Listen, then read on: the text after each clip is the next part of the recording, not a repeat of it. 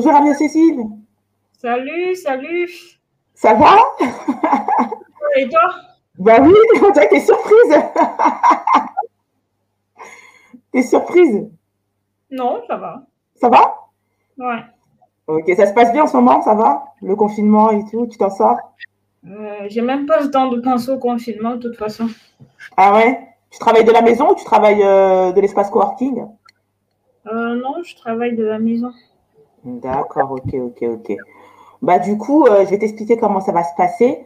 En fait, nous, on va faire une newsletter spéciale tech, qui va être diffusée en début mai. On va mettre en avant la French Tech, pas la French Tech, celle qu'on a connue, mais la French Tech en général, la French Tech globale. Donc, on va parler, j'ai interviewé également Olivier, pour pouvoir avoir son avis sur la mobilité internationale, etc., sur son parcours. On a également d'autres sociétés qu'on a interviewées. Et l'idée, nous, c'est qu'on s'est dit, pourquoi pas interviewer une start-up qui est dans la tech, sachant que plus ou moins nous avons on a des similitudes parce que toi aussi tu es dans la mobilité internationale, même si tu es plus focus sur l'Afrique subsaharienne, mais non seulement tu as cette spécificité-là, mais en plus tu es une entreprise qui est spécialisée dans la tech. Enfin, après, je ne sais pas si je me trompe, mais normalement c'est ça. Donc voilà. Enfin, c'est plus ou moins ça. Plus ou moins ça. Donc voilà, l'idée c'est, je te présente, nous on va faire l'interview en français. Je ne sais pas si tu veux qu'on parle en anglais, après c'est comme tu veux. Hein. On va très bien. Alors, en anglais, je suis pas je travaille, mon anglais, il n'est pas encore au top. Non, je te comprends moi-même. Donc, moi, ça m'arrange personnellement si on le fait en français. Après, par contre, je le traduirai en anglais parce que ça peut même être intéressant pour toi parce que voilà, si tu veux, après, ce sera diffusé auprès de nombreuses entreprises, voilà, de notre réseau, également de la French Tech. Donc, voilà. Je ne sais pas si tu es préparé, tu sais même pas les questions que je vais te poser, mais c'est aussi l'objectif. C'est Ouais, vraiment de découvrir au fur et à mesure. ouais, après, de toute façon, si c'est des questions sur ce que je fais, ça va. D'accord. Bon, c'est à peu près ça, mais un peu des questions aussi un peu plus complexes aussi après que tu pourras aussi dérouler. Donc voilà, dans un premier temps, je pense qu'on va commencer l'interview. Est-ce que tu peux te présenter, nous dire qui est Amia Cécile, quel est ton parcours rapidement et aussi présenter la startup Easy Paper. Ok, donc là, ça a commencé.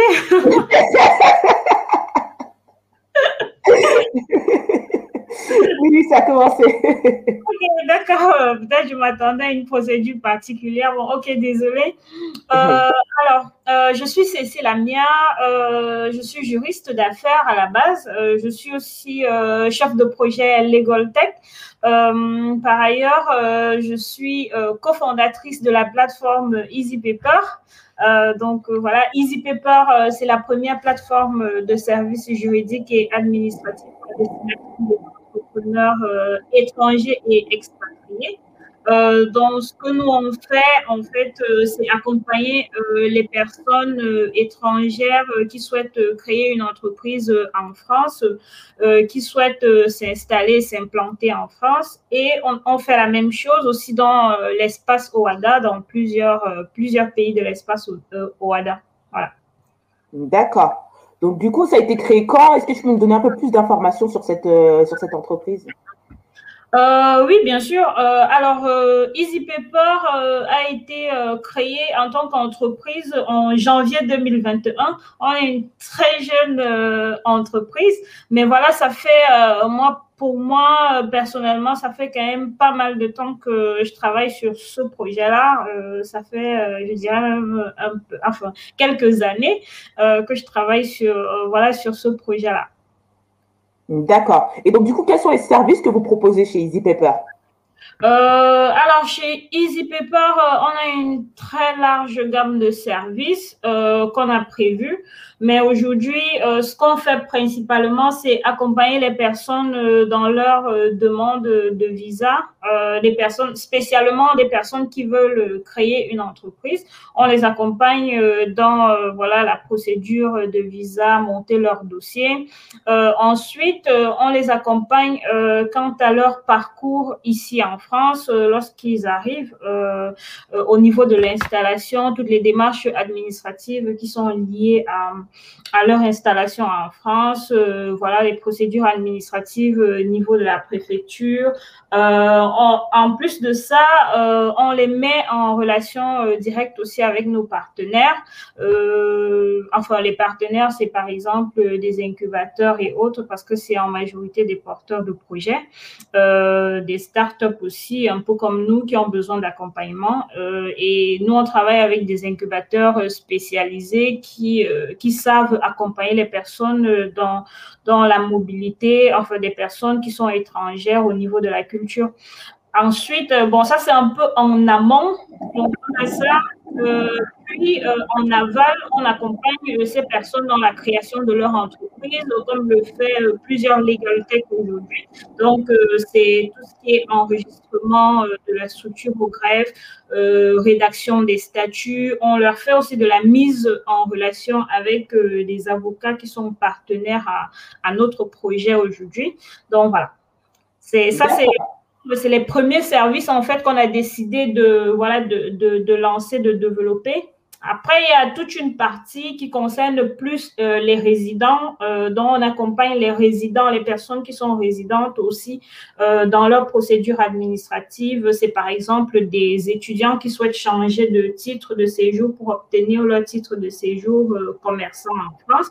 On les aide à monter tout leur dossier, business plan et toutes les pièces qui sont demandées au niveau de la préfecture pour qu'ils ne soient pas stressés par tout ça. Voilà. D'accord. Et vous êtes toute seule sur ce projet? Est-ce que tu as embauché des salariés? Alors non, je ne suis pas seule sur ce projet, heureusement. Sinon, ce serait vraiment trop difficile. Aujourd'hui, Easy Paper, c'est déjà 3 associés. En France, nous sommes 3 associés. Donc, il y a Rodolphe Nepora, qui est lui développeur full stack, qui travaille sur toute la partie tech, parce que nous sommes en train de développer notre appli web. Voilà, la première version sera peut-être disponible dans quelques semaines. Ensuite, on a Malo Michel, qui lui est un juriste de droit français et surtout un formaliste, voilà, dont s'occupe les procédures au niveau, par exemple, du greffe et autres, et aussi au niveau de la modélisation, dont il s'occupe un peu de la modélisation des données au niveau de Easy Paper. Et puis, il y a moi. Ensuite, on a comme collaborateur, parce que là, je citais les cofondateurs, mais comme collaborateur, en fait, on a pris un stagiaire dernièrement qui travaille avec nous, c'est Yacine Tiako, qui est, voilà, il est franco-ivoirien. Voilà, ça fait pas très longtemps qu'il est avec nous. Je pense que ça fait environ 2 mois qu'il est avec nous. Ensuite, on a quelques collaborateurs qui sont plutôt en Afrique, donc en Côte d'Ivoire, au Sénégal, avec lesquels on travaille au Cameroun. Et prochainement, il est possible qu'on recrute. D'accord. Et du coup, alors, comment tu as fait pour pouvoir arriver à ce stade-là? Donc, si je ne me trompe pas, tu fais bien partie aussi du réseau de la French Tech. Et donc, du coup, nous, on voulait savoir qu'est-ce que c'est une start-up de la tech, parce que finalement, Easy Paper, si je comprends bien, vous faites également donc, les démarches administratives pour des personnes qui viennent s'installer en France ou ailleurs. Ça peut être aussi dans les deux sens. Mais vous avez aussi cette spécificité tech. Donc, comment tu as fait, comment, du coup, Easy Paper intègre, en fait, cette notion de tech dans son projet? Déjà, premièrement, il faut dire qu'il y a eu un dialogue parce que, bon, moi personnellement, de base, je suis de formation juriste d'affaires. Ensuite, j'ai beaucoup travaillé à mieux comprendre l'environnement tech. J'ai même poursuivi mes études dans l'environnement tech pour mieux le comprendre. J'ai essayé de faire un master en management de l'innovation. J'ai intégré Paris Assas dans le cadre de leur diplôme sur le développement de la Legal Tech. La Legal Tech, en fait, c'est l'association du droit à la technologie. Donc, comment est-ce qu'on arrive à offrir à rendre accessible le droit par des moyens technologiques. Donc, premièrement, il y a eu ce travail-là que moi j'ai fait de mon côté sur mon propre profil. Ensuite, moi je suis allée à la recherche des profils tech. J'ai passé quand même plusieurs mois à essayer de trouver des profils qui soient adaptés à ce projet-là. Et aujourd'hui, voilà, on travaille avec Rodolphe Nepoa. Il y a vraiment eu un gros travail je veux dire, d'échange entre Rodolphe et nous, parce que Malo aussi est de base de formation juriste.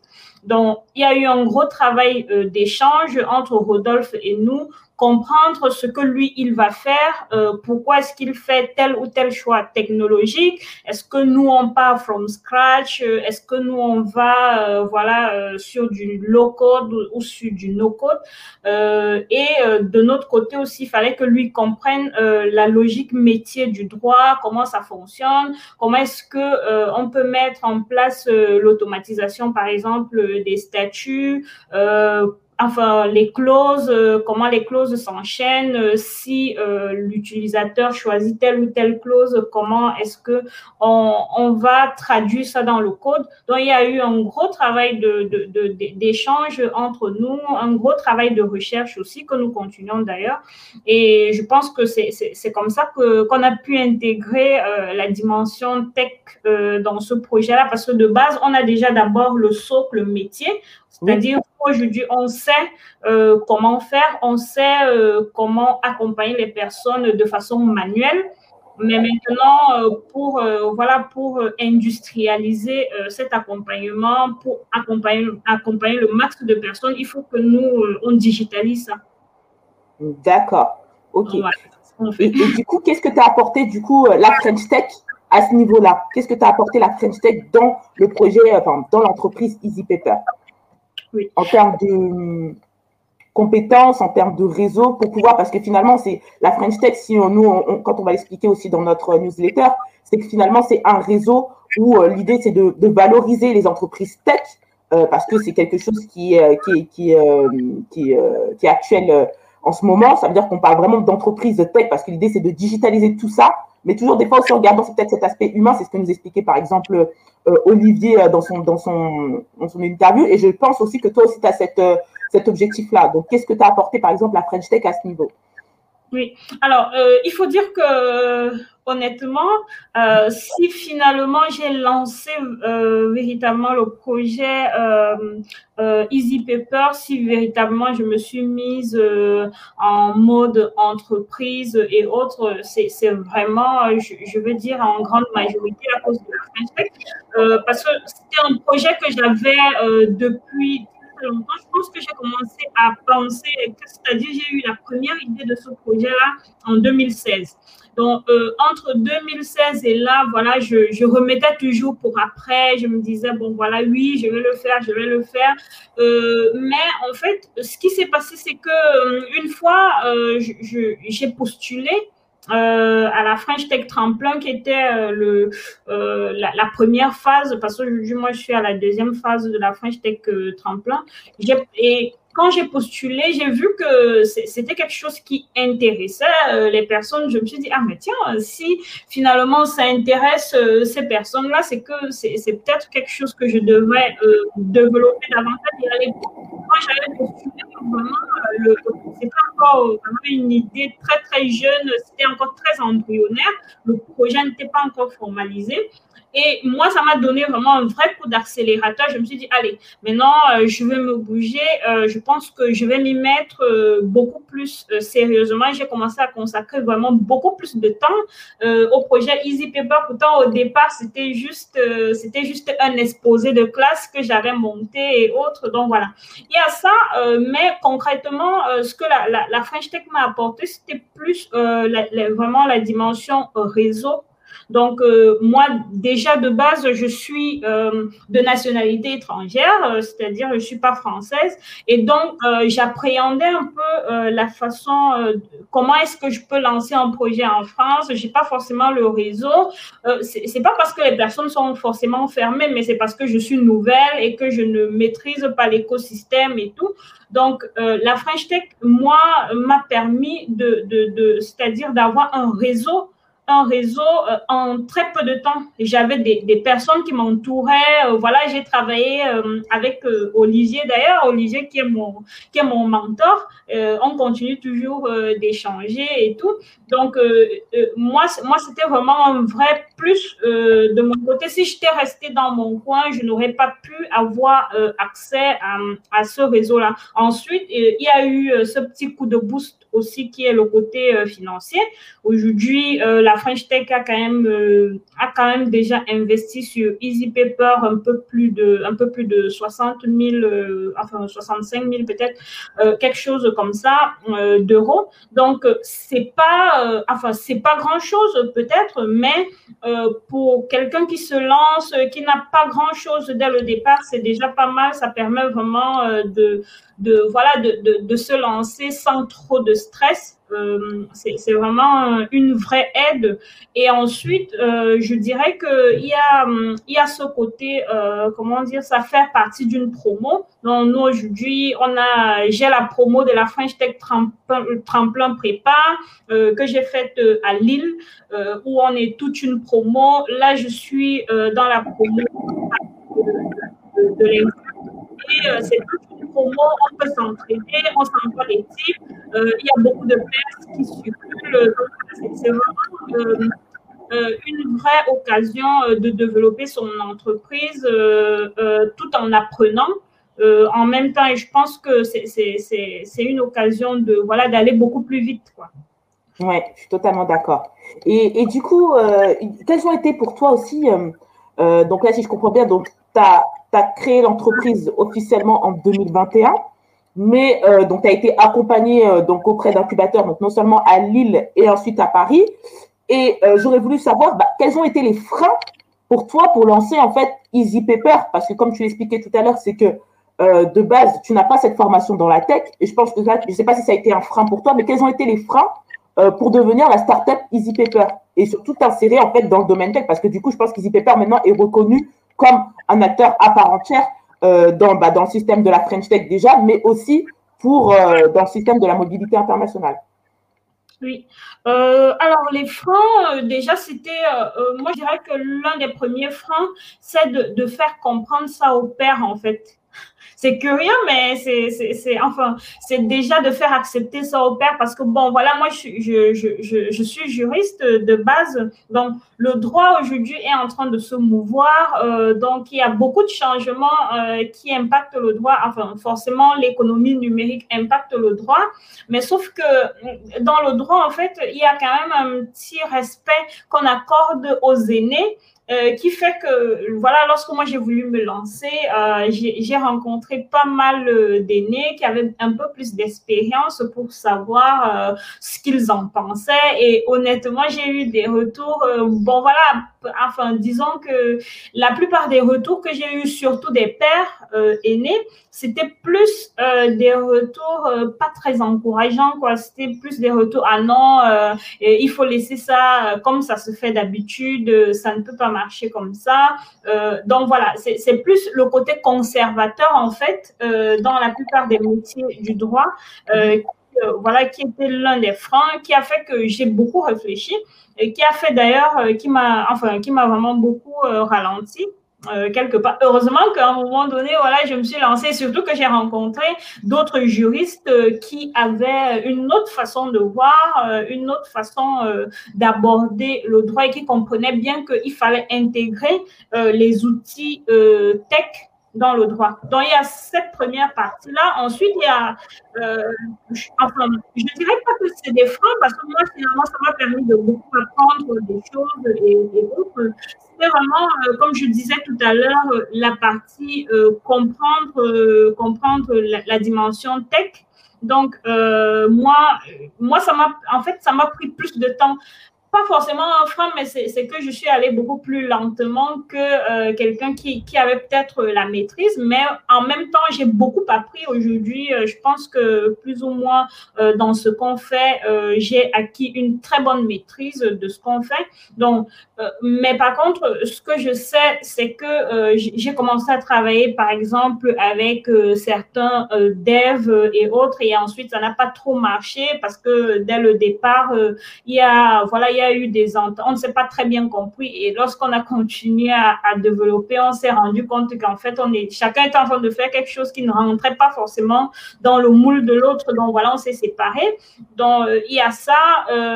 Ensuite, je dirais peut-être aussi le côté pas très commercial que qu'on peut avoir, mais ça rentre encore une fois de plus dans la culture des juristes, c'est-à-dire les juristes ne sont pas souvent des très grands commerciaux parce qu'on a toujours été habitué que lorsque quelqu'un a besoin d'un juriste, a besoin de services administratifs, par exemple, c'est lui qui vient en fait. On ne va pas le chercher. Donc, on n'a pas la culture d'aller chercher le client, de se mettre à sa place et autres.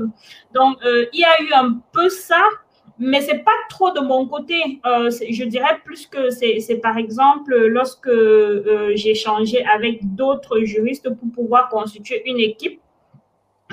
Pour constituer l'équipe Easy Paper, ils comprenaient peut-être pas cette dimension d'aller vers le client, de comprendre ce qu'ils font et d'être moins technique, de rendre la chose beaucoup plus facile parce que nous aussi aujourd'hui c'est notre marque de fabrique, c'est de rendre ça un peu plus ludique, un peu plus facile à comprendre. Donc c'est vraiment tout ça, mais aujourd'hui voilà, moi je pense que c'est des problèmes qui sont résolus. On continue d'apprendre, on continue voilà de développer ce qu'on a à faire et peut-être qu'on va rencontrer d'autres soucis, mais D'accord. Et du coup, quelles sont les prochaines étapes alors pour Easy Paper? Donc, si je comprends bien, vous allez sortir une application. C'est une application ou un site internet? Est-ce que vous avez qu'est-ce que vous allez faire exactement? Alors, nous avons un site internet. En fait, c'est une plateforme qui sera composée de plusieurs choses. Mais a priori, enfin, principalement, on aura une web application qui est en train d'être développée et qui est développée en fait pour permettre aux utilisateurs de partir d'un formulaire et d'avoir accès à leurs services, d'avoir accès à leur dashboard. Donc voilà, c'est ce que nous on est en train de faire aujourd'hui. Bon, je peux pas trop en dire plus, mais voilà, il y a ça, il y a aussi le côté blog que voilà qu'on va potentiellement développer. Le blog qui va permettre d'enrichir un peu, de donner de la valeur aux personnes pour que les personnes puissent comprendre et autres. Parce que moi, en fait, Easy Paper est parti de mon propre constat parce que c'est un problème auquel moi-même j'ai été soumis, en fait. Donc, quand je suis arrivée en France, c'était très difficile pour moi. Je me suis rendu compte que je ne pouvais pas créer une entreprise. Et donc, je suis partie de ma propre expérience pour penser, pour bien repenser ce projet-là. Donc, je pense que l'un des problèmes aujourd'hui, c'est ce manque d'information. Et donc, nous, aujourd'hui, on est en train de développer énormément de contenu que j'espère pouvoir livrer d'ici peu. D'accord. Ok, d'accord. En tout cas, pour moi, tout est clair. Après, je ne sais pas si tu avais d'autres choses à ajouter, mais en tout cas, je pense qu'on a compris en fait le concept d'Easy Paper. Finalement, je trouve que c'est intéressant de mélanger la tech et la mobilité, on va dire, internationale, mais plus focus, on va dire, sur, on va dire, un continent qui est l'Afrique subsaharienne. Je trouve que ça, c'est très intéressant. Et en fait, tu as bien cerné les problématiques qu'il y avait. Et tu cherches finalement à créer quelque chose, un outil assez simple où tout le monde pourra comprendre, aussi avoir des informations concrètes grâce au blog, mais en même temps aussi d'avoir aussi cet aspect humain derrière où des personnes pourront répondre aux questions si besoin. Si j'ai bien compris, c'est bien ça? Alors, pas forcément basé sur l'Afrique subsaharienne, en fait. D'accord. Au départ, Easy Paper, c'était vraiment un projet destiné à l'Afrique subsaharienne. Aujourd'hui, on n'a plus du tout la même vision. C'est-à-dire, nous, aujourd'hui, on se voit plus comme une plateforme internationale qu'une plateforme destinée aux subsahariens. On ne veut pas, en fait, on ne souhaite pas communautariser la plateforme, mais vraiment pas du tout. Et nous, par exemple, le sens qu'on donne au mot diaspora et autres, c'est le sens de diaspora vu dans le sens de tous ceux qui partent de chez eux. C'est-à-dire pour nous, c'est pas juste que des diasporas africaines finalement, parce que je sais qu'aujourd'hui il y a beaucoup voilà d'Africains qui pensent que quand on parle de diaspora, c'est uniquement pour eux. Je suis très très attachée à la diaspora africaine évidemment parce que moi-même j'en fais partie. Mais Easy Paper aujourd'hui ne vise pas que la diaspora africaine. D'ailleurs, nos tout premiers clients ne sont pas forcément issus de la diaspora africaine. Pour ne pas trahir un secret, nous, on a été très surpris de voir que finalement, c'est d'autres communautés, s'il faut dire ça comme ça, qui, premièrement, ont adopté le produit. Donc, aujourd'hui, nous, on pense à faire un service international où tout le monde peut faciliter ses procédures d'expatriation, que ce soit en France, en Afrique ou peut-être dans d'autres pays, qui sait, mais c'est pas une plateforme communautaire. D'accord, d'accord. Bah, j'ai bien saisi, donc j'ai bien saisi le concept. En tout cas, on te remercie infiniment pour cette interview. Normalement, tout sortira d'ici la semaine prochaine.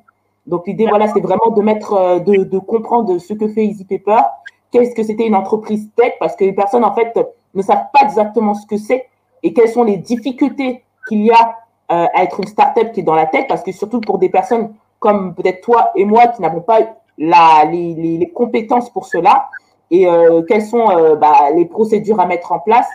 Et puis, en tout cas, on te remercie beaucoup, Amia-Cécile.